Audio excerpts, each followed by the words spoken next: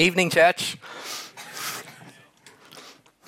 Let's turn your Bibles, if you have it with you. Turn to me to Mark chapter 10, verses 13 to 16. So it's Mark chapter 10, verses 13 to 16. If you don't have it with you, it's on the screen. And I'm going to read it for you. People were bringing little children to Jesus for him to place his hands on them. But the disciples rebuked them. And when Jesus saw this, he was indignant and he said to them, "Let these little children come to me. Do not hinder them, for the kingdom of God belongs to such as these. Truly, I tell you, anyone who will not receive the kingdom of God like these little childs will never enter it." Verse 16, and Jesus took the children in his arms, he placed his hands over them, and he blessed them. This is the word of the Lord. So we just had our first child dedication service, and because, again, what I said to you before, parenthood is super hard. I thought it's going to be breezy, but the amount of time that she wakes you up at night, the amount of time that she surprises you, the surprise that she has in her diaper for you, and the smell, and this kid has no sense, especially my daughter, she has no sense of danger. And so she easily bumps her head on the wall and everything. And she has no sense of what hygiene is. And so there's many times I'm like, "What's in your mouth? What are you eating? Stop trying to eat daddy's toes." Parenthood is hard. And I love, as a church, as an Oikos church, as a family, we can pray for these parents and bless these kids. And you know what? We can learn a lot from little children. Because I learned so much from little children as well. And Jesus, in this passage, he says, you know what? You got to be like a little child. Be like a child, or else you're not going to enter the kingdom of heaven. And there's so many times in my life as I observe little children, they just remind me how I should act towards my Father. There's times when I see cranky kids, and they're so cranky. Why? Because they're tired. But the moment they see their dad, they see their mum, they just run up to their mum and dad, and what their mum and dad do is kneel down, pick them up, and before you know it, that child is asleep. Because the child knows, why can he sleep, or he or she sleep so well? Is because that child knows that they're protected, that they're loved. There is no better place than in the arms of their parents. And there's many times where I see a child frustrated. This kid, I remember his name's, actually I forgot his name, but I just remember he's a little boy. And he was, Titus was his name. This is from my church in Brisbane. And he was trying to get into this lolly. He's trying to bite it. He's trying to rip it. And he's just throwing it on the ground like that's going to help. And he's just so frustrated. But the moment that he sees his dad, he runs up to his dad, and without a word, and you know what the dad does? The dad picks that wrapper and just rips it and gives him the lolly. Shouldn't we be like that when it comes to our problems in our lives? Shouldn't, before we get frustrated and throw things and smash things around, shouldn't we just first look for our dad and present the problem to him?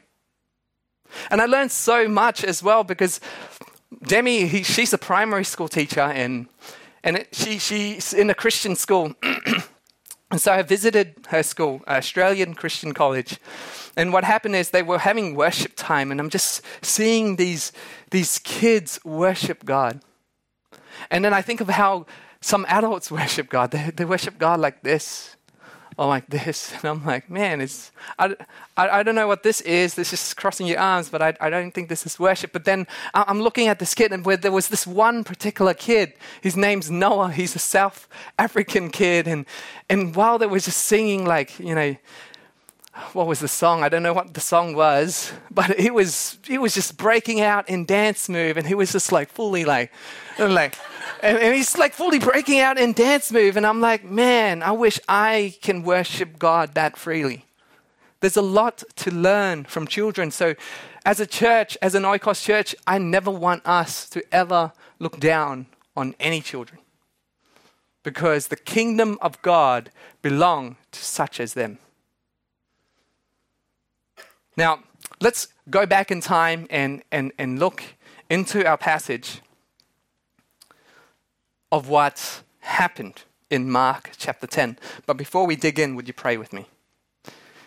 Dear Heavenly Father, Lord, we thank you for children. Lord, we thank you that you're a good Father.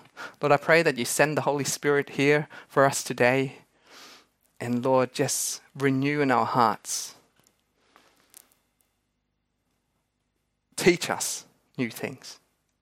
Lord, may we experience your love in such a real way tonight. In Jesus' name we pray. Amen.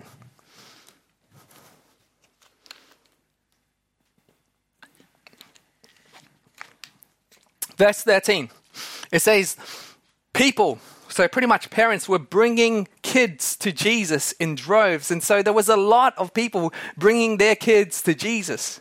Now, why were they bringing their kids to Jesus? Now, just imagine if you were one of the parents back in those times where you had a child of your own, and as every parent, naturally, you just want the best for your child, do you not? If your child could pick between a good school or a bad school, you want your child to go to the good school. So these parents, they're just normal parents, average parents just like us, who wants the best for their child. And so they hear about this story about this man named Jesus. He was deemed a special rabbi. People were calling him a prophet. People were calling him, oh, that's the Messiah. But they don't know yet. But all they know is that, they've seen in evidence that this man is powerful because everything that he speaks becomes true. His hands were so powerful that he was spitting on the dirt. He grabs some dirt and then he mixes it and he puts it on someone's eyes and then they're seeing. Lepers been coming to him and he touches the lepers and now these lepers are in string tops, sunbaking, showing off their new skin. And this man, whatever he lays his hands on, people were bringing the sick to him as he lays his hand on them. Diseases and even demons were being cast out left, right, and center. And remember last week, if you were here, I was preaching about in Mark chapter 5, how there was a synagogue ruler by the name of Jairus. He goes and he falls at the feet of Jesus, begging Jesus, Jesus, I have a 12-year-old daughter. She is dying. She is very sick to the point of dying. She's only 12. You need to come to my house. You need to come to my house and lay your hands on her so that she'll be healed and that she'll live. And so Jesus says, okay, and he walks towards the house of Jairus. But then before they get even to the house, people are already coming out saying, don't bother Jesus, she's already dead. You are too late. You are too late. But Jesus still comes into that house. And what he does is he places his hands over Jairus' daughter. He picks her up by the hand and he says, little girl, get up. And before you know it, this girl, she wakes up, she's walking, she's talking, and she's eating. All because Jesus laid his hand upon her. And so these parents, they're hearing all these miracles and they want the best for their kids because they know exactly how powerful those hands are. And so they also want to bring their kids to Jesus so Jesus can lay his hands over them. Because they exactly know how powerful those hands are. Now, for us in hindsight, we know exactly how powerful those hands are. Imagine for us, as we dedicate our kids today, you know what we're doing? We are placing them under the hand of God. Now, imagine parents, you having your child under the hand of God, under the protective hand of an almighty God. How reassuring is that? Because that assures me. So what happens is these parents in droves were bringing their kids to Jesus. And the Bible says what happened next is the disciples were rebuking these parents. Hey, no, the teachers don't have time for that. Jesus don't have time for that. Stop bringing your kids. Now, you don't see this in the English, but in the Greek, the word rebuke is very strong. What happened is these guys were angry about it. They were aggressive about it. They were protesting about it. I don't know what they were saying. Stop interrupting him. He doesn't have time for this. But they were just ripping into these parents. That's what they were doing. They were just so angry about it. So as people they were like, no. I don't know how to act angry because I'm feeling pretty good today. Why were these disciples so angry?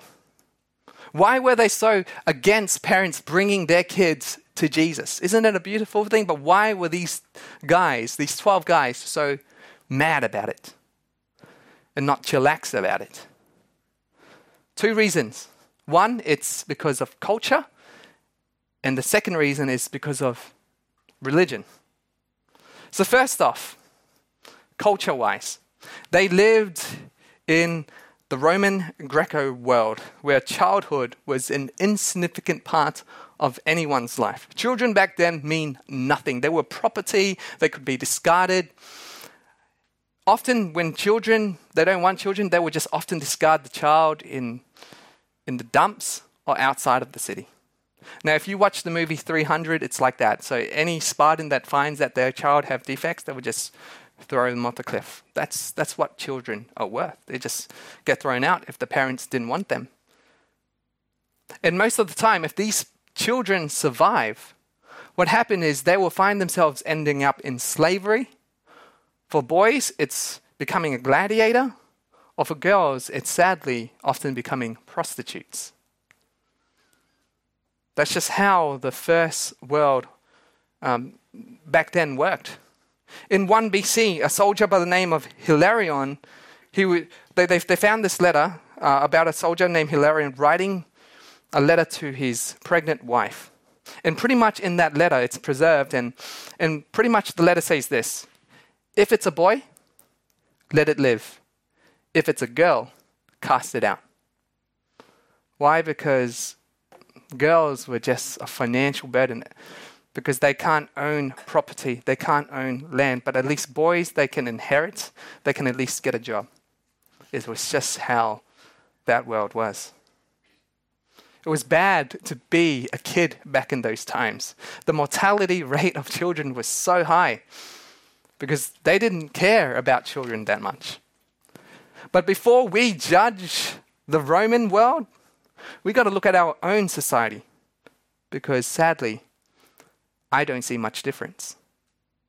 Because sadly, our culture today, the love of kids have been greatly reduced. Have you not noticed? Just look at an individual family household. You'll see 1 kid, 2 kids, 3 kids usually max, because it just fits a right car. But back then, back in your grandfather's days, man, you hear him, oh yeah, I had 8 brothers and 5 sisters. And that was a normal thing. Why? Because kids today have become the term, they're a pain. They're a burden. Especially a financial burden. We can't afford kids. But then you look at your grandpa's day, man, they had nothing and they had a lot of kids. Why is that? It's because our culture is changing. We say, yes, child protection law and everything, but people are having less and less kids. And then what happened is back in the Roman culture days, there was child trafficking. But still, sadly, today, did you know that it is increasing? It is a growing industry. As you know, 2 weeks ago, I was in Indonesia. And I was just driving up this mountain range to visit some volcano crater. And I saw all the sceneries. And in that van, I remember pointing to these little houses. I'm like, oh, are those little hotels? They look so nice along the street, all along the street, nice hotels. But then my tour guide said to me, actually, this is a red light district. Look, yeah, the scenery might be nice, but this is where a lot of child trafficking happens. And yes, the scenery was beautiful, but knowing that news, it broke my heart. It broke my heart. And as I was reading this text, I feel that sometimes we as people, we sweep this under the very rug, under the rug, and we try to ignore it. But when we read this passage, we plainly see in this passage, children are infinitely valuable to our God. But we live in a day and age where society has legalized, sanctioned, authorized, and endorsed the murder of at least 50 million babies per year. 50 million babies per year. outcasted and thrown away from their mother's womb. I was driving my car a few months back, and I just had this gut-wrenching feeling when I heard on the radio about what happened in New York. That they have legalized abortion to the very day that the child is due. It is legal, even though the child is fully grown, has hair, has fingers, functioning brain, everything. But that child can be cast out. And having a daughter of my own, that got really under my skin. And yes, I know there's arguments. What if the mother was raped? What if there was a health issue that the child was going to die or that the mother was going to die? Okay, I know all that. But sadly, the majority of abortion, if people are really honest, it is purely out of convenience. Because in the name of convenience, they kill their baby. And there's still people that argue, it's the mother's choice. We're pro-choice. They call it pro-choice, but I'm just thinking, where is the choice of the baby? Some couples, because they can't keep it in their pants, they think as long as we get an abortion, we won't be parents. But that's not true. Because abortion only makes them parents of a murdered baby. And here in this passage, Jesus for us models how he views kids and how he treats kids. And please note, Oikos Church, as we go over the scripture here, we have to see how the world treats kids and how we should treat kids. One was a target for abuse and murder, but the other, God's view is, children are the object of his love, care, and concern. And look what Jesus does. When the disciples were stopping the kids coming to him, verse 14, when Jesus saw this, he was indignant. He was indignant. Again, you don't see this in the English, but in the Greek, he is expressing anger. This is a strong language type of word. And we know in the Bible, Jesus doesn't get angry that often, but when he's angry, it's definitely something that he cares a lot about. This isn't a small, insignificant issue. No, this is a big deal to him. And so you listen up, church. You listen up, youth. Here's why he's angry. Because a few verses before this event took place, what happened was the disciples were on the road arguing who was the greatest. No, I'm the greatest. Peter's like, no, I'm the greatest. And John's like, no, I'm the greatest. And Judas like, I'm good with money. I'm the greatest. I don't know what they were saying, but they were saying what Muhammad Ali said, I am the greatest. I don't know what he said, but they were arguing about that. And Jesus asked, what were you arguing about? And they're like trying to keep silence, but Jesus already knows because he's God. And he says, you were arguing about who the greatest is. Let me tell you who the greatest is. Whoever wants to be first must become last and be a servant of all. And when he said that, the disciples were still having confused looks on their faces. And so Jesus, the Bible says this, he takes a child and he puts it in their midst. He puts him in the very center. Spotlight is on the child. And then he says, whoever welcomes one of these little children in my name welcomes me and welcomes the one who sends me. And then in Matthew's account, there's a little bit more to that. And then Jesus gives them a warning. If anyone causes these little ones who believe in me to sin, it is better for him to find the largest rock that he can and tie it around his neck and jump down in the deepest part of the ocean. Now that is an open-ended threat. There is a curse waiting for you if you are to stop or hinder a child coming to Christ. You do not want to stand in the way of an almighty God who loves his kids. You don't want to stand in the middle. And here, these disciples, they're exactly doing that. They are right in the middle of that. And in verse 14, Jesus says, do not hinder them. Sadly, it's adults. It's people that are older than the kids. still to today hinders the faith of the child. Some of us need to repent. Maybe we were arguing with our spouse in the presence of our child. They see, kids are not dumb, they see their parents go to church, sing hallelujah and everything, but at home, if their parents are fighting, if the father is disrespecting the mum or the mum is belittling the dad in the presence of that child, you know what? Most of the time, that's what stopped kids from ever believing that there is a God. Mum, dad, you're leaders of the church, but at home, you're so different. Kids know that. Youth, I'm talking to you guys now because kids look up to you.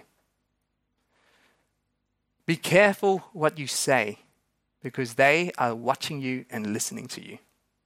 When there is crude jokes, when there are things that shouldn't be said, are said, they catch that. Church, do not stand in the way of a child in Jesus. Jesus becomes indignant and he says, do not hinder them. Don't stop them. For the kingdom of God belongs to such as these. That means there is a place for heaven for them. Now what Jesus said, we just read as a passing comment, but what Jesus said would have shocked the crowd, shocked the 12 disciples, shocked all the parents, shocked all the religious leaders if they were there listening, because what he said was very unconventional. What he said was almost like, what? You said, what? Because back then there was what the Pharisees taught.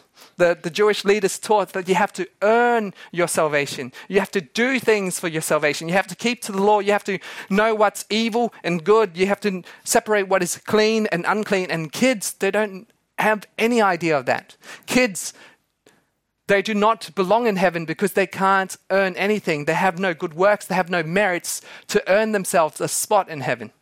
And so that's what these Pharisees and teachers were taught. And so that's what the disciples were taught. And here Jesus says, no. Heaven belongs to them. And if you guys don't become like them, then you know what? There is no place for you in heaven. That would have shocked them. Because it's true, kids, they don't know what's clean and unclean. Errol's putting anything in her mouth. Like my foot. She doesn't know where my foot's been. She doesn't care. She doesn't know. But here what Jesus is doing is he's illustrating something bigger. What Jesus is really doing here is he's illustrating the gospel. Why? Because that's exactly what salvation is like. It's not through works. It's not through deeds. It's not through merits. No. You come like a child. Fully dependent on God. Salvation is grace and grace alone. Jesus illustrates to them the gospel. You know what? You can do nothing. There is also nothing that you can bring, but bring yourself and run into the embrace of your God. That's all you could do. So be like a child. Be like a child. And there's 3 things I want to leave with the parents tonight. 3 parenting advices. 3 very quick examples that is found in verse 16.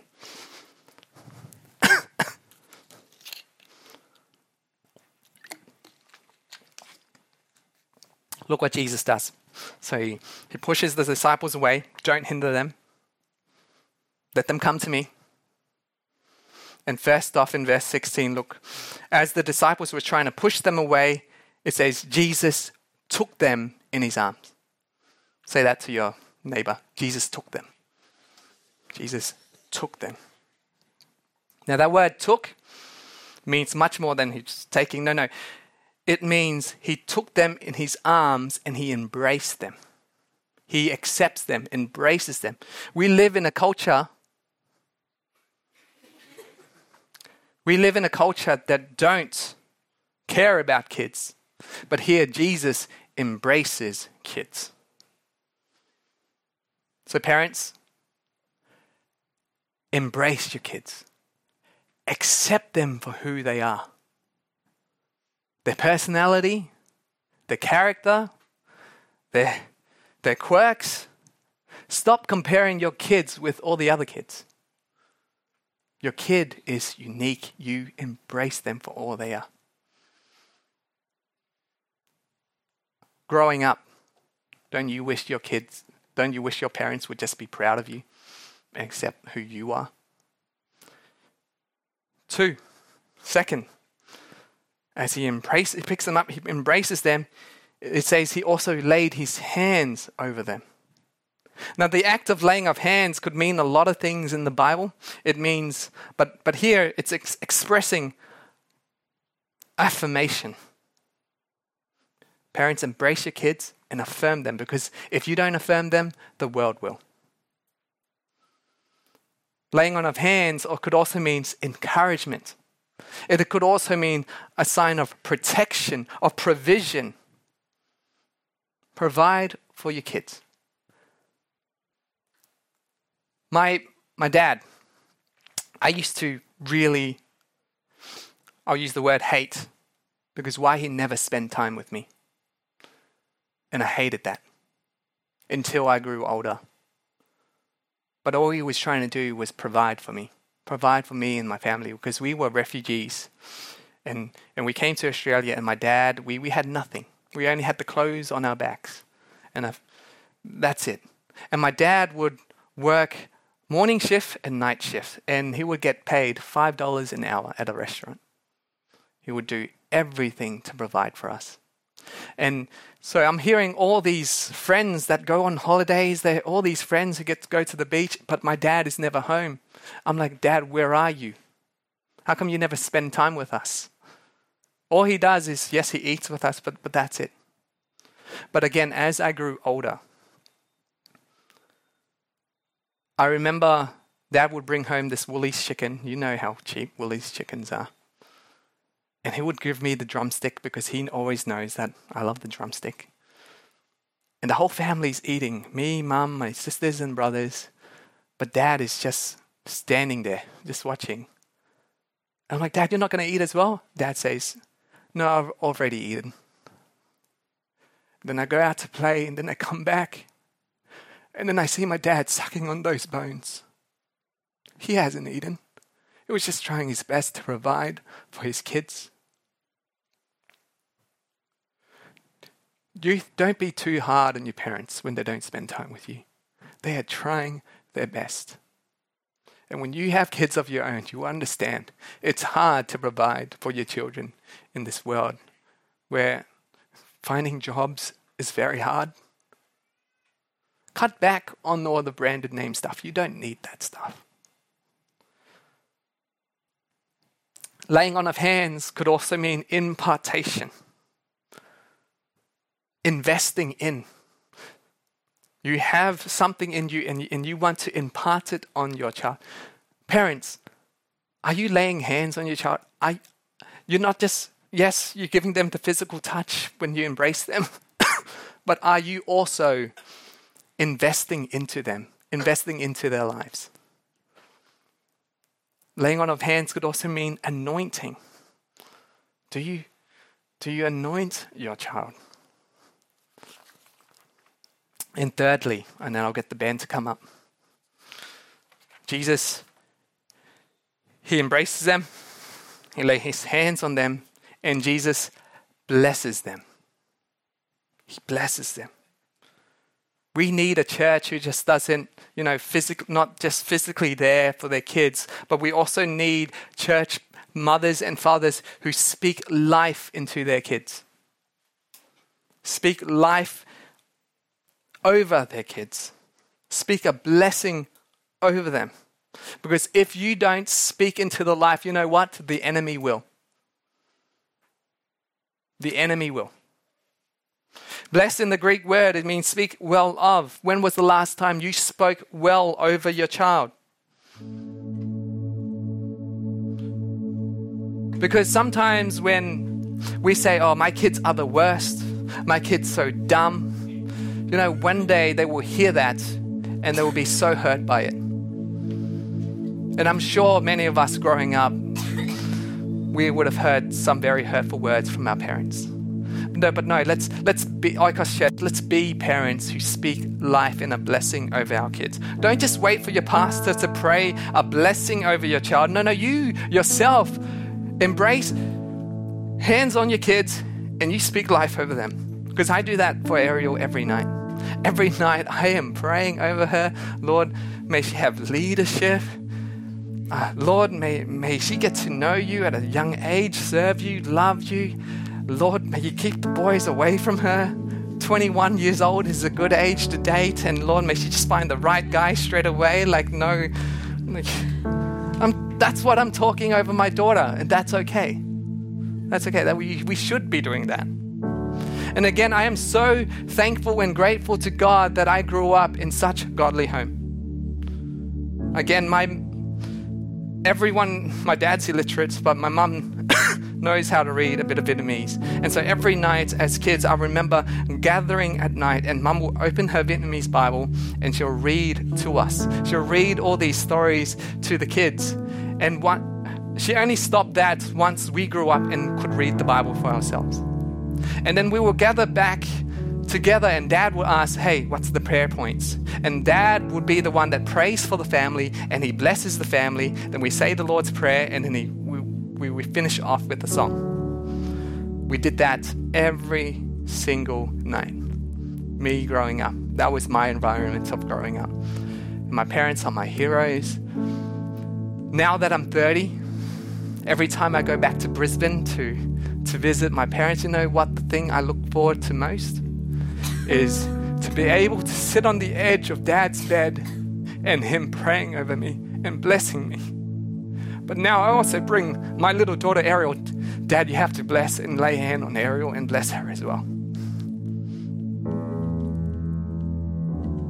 We can create such an environment for our kids' church. Do that. Try it out. You're not going to lose anything. So church, 3 things we can learn from Jesus. Embrace our kids, lay our hands on them, and bless them. And as now we come to the time of Holy Communion, I'm sorry to those of you who didn't grow up in a family such as I, whose parents never spoke good of them, whose parents never really embraced them. I'm sorry. But I want you to know there's good news. Because you have a Heavenly Father who loves you. Who loves you because you are His child and you are so loved. You are so precious to Him. And He proved that love by going on the cross and dying for your sins as His body was broken, as His blood was spilt.